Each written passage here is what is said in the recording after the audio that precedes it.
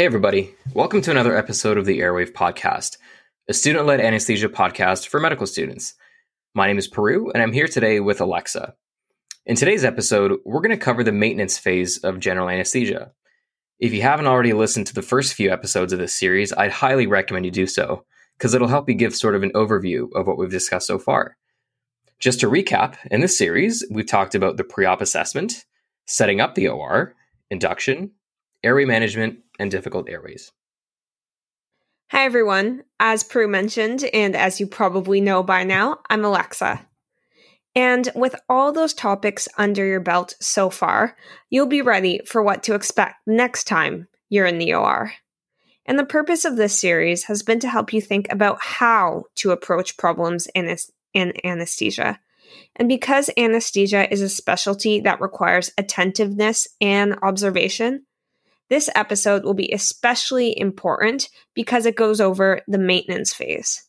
And unlike induction or airway management, where things are a little bit more algorithmic or step-by-step, you follow the approach that's been outlined, maintenance is a little bit less of an exact science, and you'll probably see your staff do so quite differently.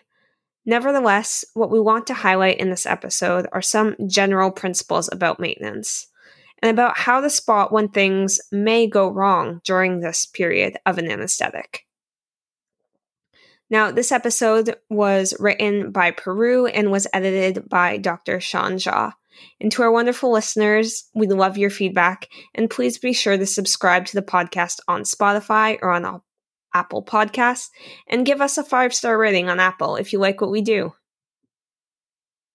And now that you're all experts on inducing your patient and securing an airway, let's dive right into the maintenance phase of general anesthesia. Commonly, you might see this referred to as the cruise flight phase of the airplane analogy. So following that kind of airplane analogy from before, let's get started. You're probably quite familiar by now with your healthy 38-year-old who's undergoing a laparoscopic tubal ligation. And here we're using the same patient. So going back to the case, she's been successfully induced under a general anesthetic, as we went through in previous episodes, and is now receiving positive pressure ventilation through her endotracheal tube. Around the time of induction, you check to make sure she was sufficiently sedated and paralyzed and was adequately ventilated and oxygenated. You also check that she was hemodynamically stable, that she was sterile on IV fluids, had an adequate temperature, and that overall things were heading in the right direction. And then you think to yourself, well, the exciting part's over. What do I do now? And you ask your staff, well, what comes next? And that's what we're going to talk about today. So let's go through this step by step. The maintenance phase of anesthesia consists of two primary goals. One, providing an appropriate depth of anesthetic for patients throughout the surgery. And two, maintaining the patient in a stable enough condition to allow the surgery to proceed. And here's one way to think about the maintenance phase. During surgery, we use medications to change the patient's vital signs and other parameters based on their autonomic response to both the pain and trauma of surgery. To explore this a little further, let's break down this episode into 3 parts. In part 1, we'll talk about how to maintain sedation, because you definitely don't want your patient to awake. In part 2, we'll talk about monitoring. And in part 3, we'll offer you ideas for things that you can do practically as a medical student during the maintenance phase. All right, let's get started with part 1. So now that your patient has been quote unquote put to sleep, how do you make sure they're adequately sedated? So in other words, how do you make sure they stay asleep? Induction drugs like propofol, ketamine, and etomidate tend to lose their effect over time. So this part is really important. What you need to know is that there are 2 ways of maintaining sedation during a procedure, using inhaled agents or IV agents. Let's first explore the use of inhaled anesthetic gases, such as the volatile gases sevoflurane, isoflurane, and desflurane. Out of these three, sevoflurane and desflurane are used most commonly, whereas isoflurane is rarely used in Canadian anesthetic practice. Fun fact, volatile anesthetics have a pretty substantial carbon footprint, and using desflurane for 1 hour leaves roughly the same carbon footprint as driving a car for 370 kilometers. And you'd be surprised at how many times you ask one of your staff about the reason for which they choose one volatile anesthetic agent over the other. And time again, staff have cited environmental reasons, actually, for which they chose desflurane. So I think that's really, the reason why they use sevoflurane instead of desflurane. So I think that's something that's really important to talk about. The other non-volatile anesthetic that is also available is called nitrous oxide. And while you probably won't see it used too often, like you see sevoflurane or desflurane used, one thing to know is that nitrous oxide is flammable. And this might be concerning when there is cauterization in open air spaces, which may contain the drug. Nitrous is used pretty frequently in pediatric and OB anesthesia. Another important item to note here is that nitric oxide is used when there's a concern for malignant hyperthermia, although it isn't used as the only anesthetic agent in these cases because of its low potency. We'll get into this a little bit more in further episodes, but what you should know is that malignant hyperthermia can be a life-threatening intraoperative emergency caused by genetic susceptibility to increased calcium levels, which can be triggered by volatile agents. Finally, it's important to know that nitrous is very soluble and can cause expansion of air pockets, which is why it's contraindicated in cases like small bowel obstruction or if a patient has a pneumothorax. Now listen up, this part's pretty important. A big concept that we want to cover in today's episode is called MAC, or minimum alveolar concentration. If you're only going to remember one thing about inhaled anesthetics from this episode, you should definitely remember this point. MAC is the concentration of anesthetic vapor in the alveoli of the lungs that is needed to prevent movement in half of patients in response to a surgical stimulus. So think of MAC as like a comparison or almost a proxy measure of potency. The lower the MAC, the lower the concentration of inhaled anesthetic required to sufficiently sedate a patient. For a quick comparison, isoflurane has the lowest MAC out of any of the common volatile gases, and that means a lower concentration of isoflurane is required to prevent movement compared to other gases like sevoflurane. Remember, the goal is to make sure that our patient is unaware during surgery. And to do this, most providers would target a MAC greater than 0.8, which keeps at least 99% of patients unaware. Now, changing gears a bit, although I will emphasize that the MAC concept is super important to grasp. And so if you didn't quite catch it there, take the time to read up about it, and we'll also post about it in the show notes. But the second strategy that I would like to discuss for maintaining sedation is using a continuous infusion of IV anesthetics. And this is also called TIVA, or T for total, I for intravenous, and I guess that would be the V as well, and A for anesthesia. And multiple drugs can be used in TIVA. And usually this involves running a background of a sedative hypnotic medication, like our good old propofol, with the addition of other medications such as remifentanil, which is an ultra-short-acting opioid. Now, I've seen staff have very, strong opinions on the use of remifentanil just because it is so short-acting and can cause post-anesthetic hyperalgesia, but I will leave that discussion for another time. Now, the dosing for each strategy is also variable, and like all things in anesthesia, is dependent on the patient's weight. And if you're curious, you should ask your resident or staff about more information on that. All right, so that's definitely a mouthful to get through. Just remember that maintaining sedation is through one of two options, inhaled gases or a TIVA. While inhaled anesthetics are a lot more commonly used throughout maintenance phase, there are a few reasons you might want to use a total intravenous anesthetic. So, for example, when there's a risk of malignant hyperthermia or when the patient is at a high risk of postoperative nausea and vomiting.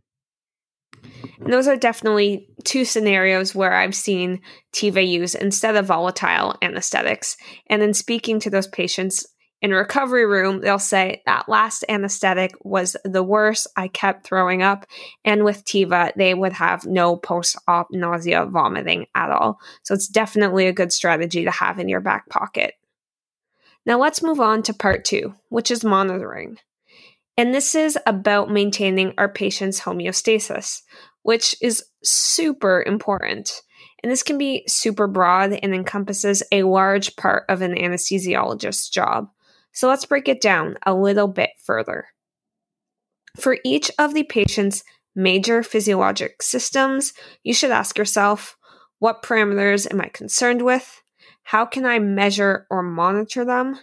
And what can I do if something is headed in the wrong direction? And I would say the last question, or the two last questions, are the most important.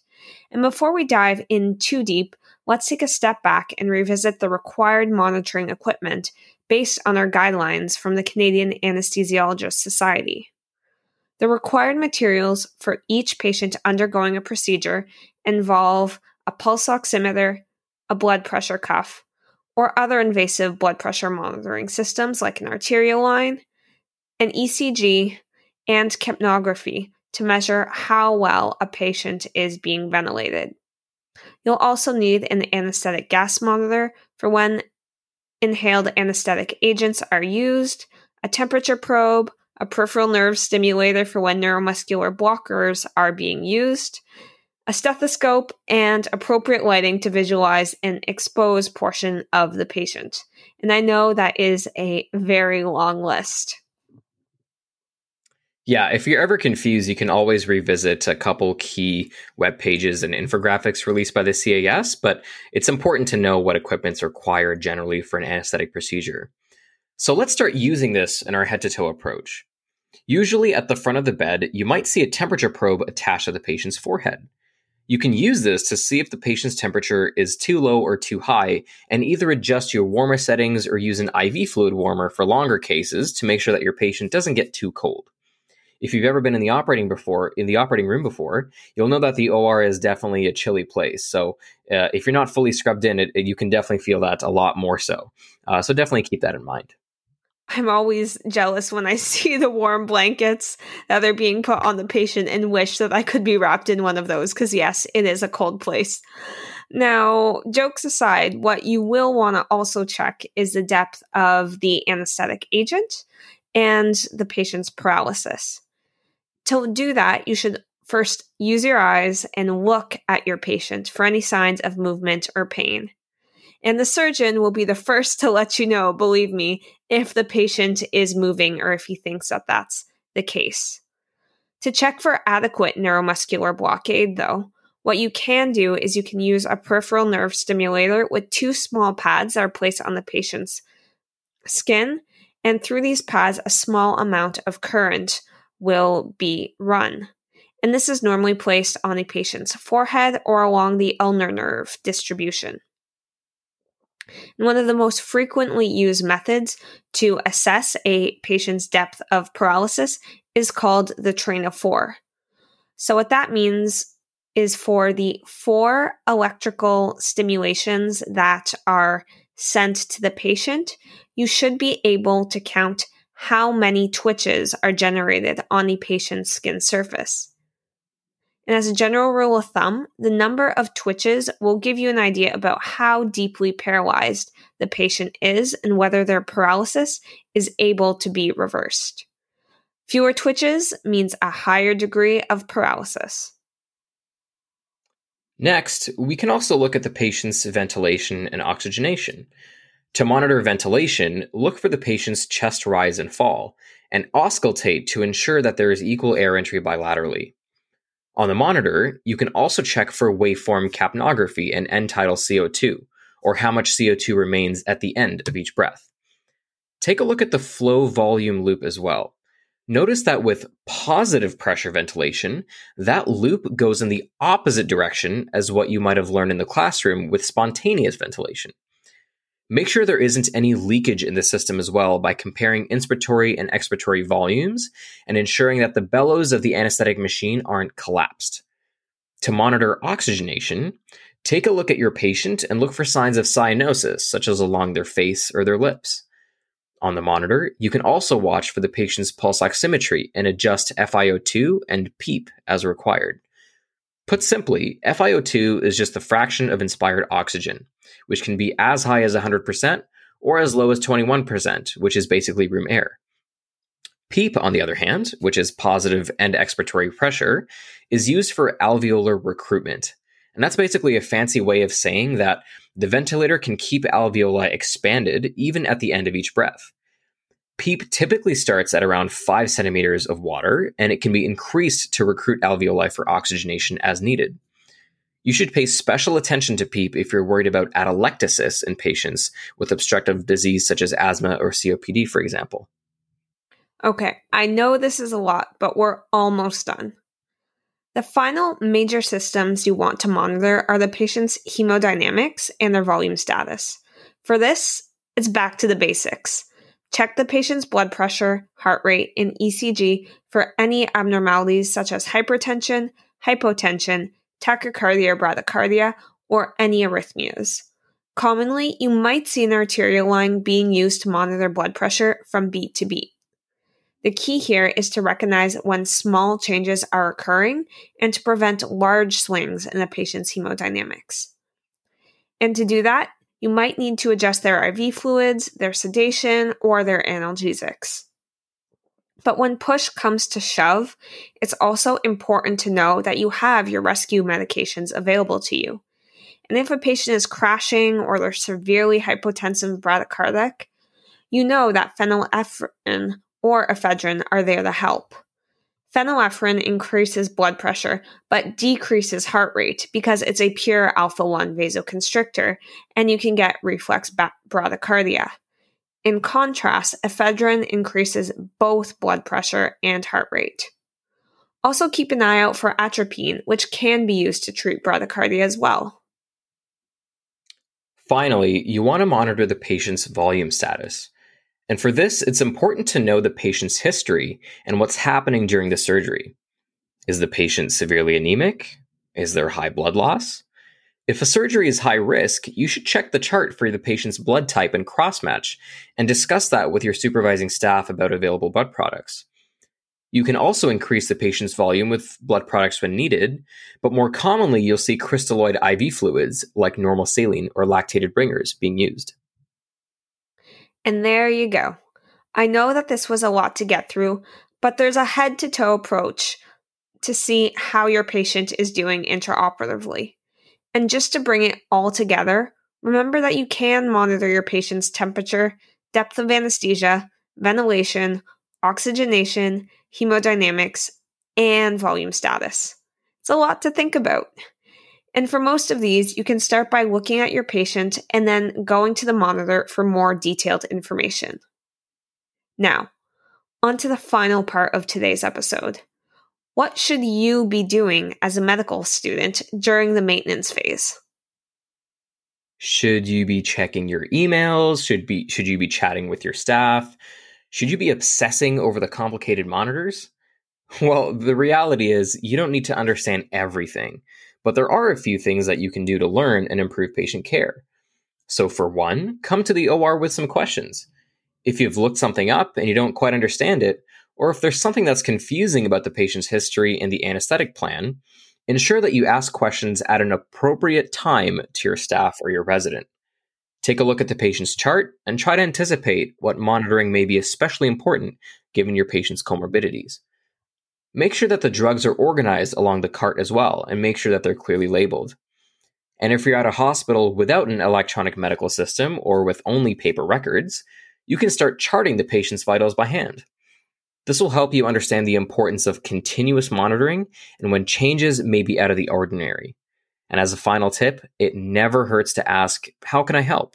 if you haven't gotten into the rhythm of running anesthetics regularly. And I have to say that what to do during a maintenance phase is a question that I've wrestled with a little bit myself. I would say another equally valuable way to approach this is to look at the list as well and to see if perhaps you could go see the next patient in the preoperative holding room and do the assessment, for example, and if that could be of help if the patient that you are currently seeing is stable.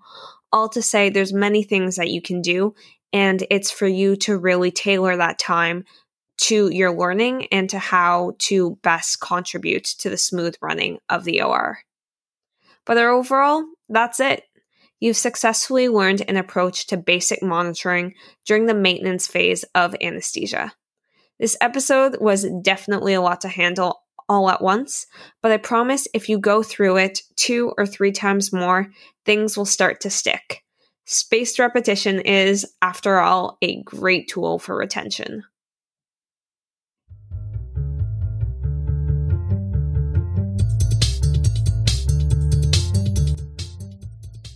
Thank you so much for listening to this week's episode of the Airwave Podcast.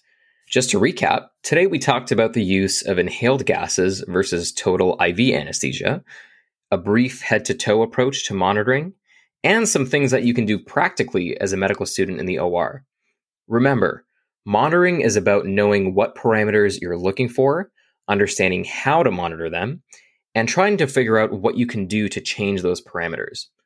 So go through that framework for each body system, and you'll do just great.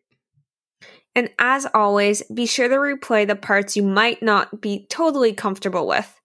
Be sure to follow us on Twitter at Airwave Podcast and our website where we'll post show notes and some great resources for extra learning. And join us for our next episode where we'll talk about emergence, the process of waking a patient up from their general anesthetic. And until next time, keep working hard, stay healthy, stay safe, take some nice deep breaths, and count back from 10.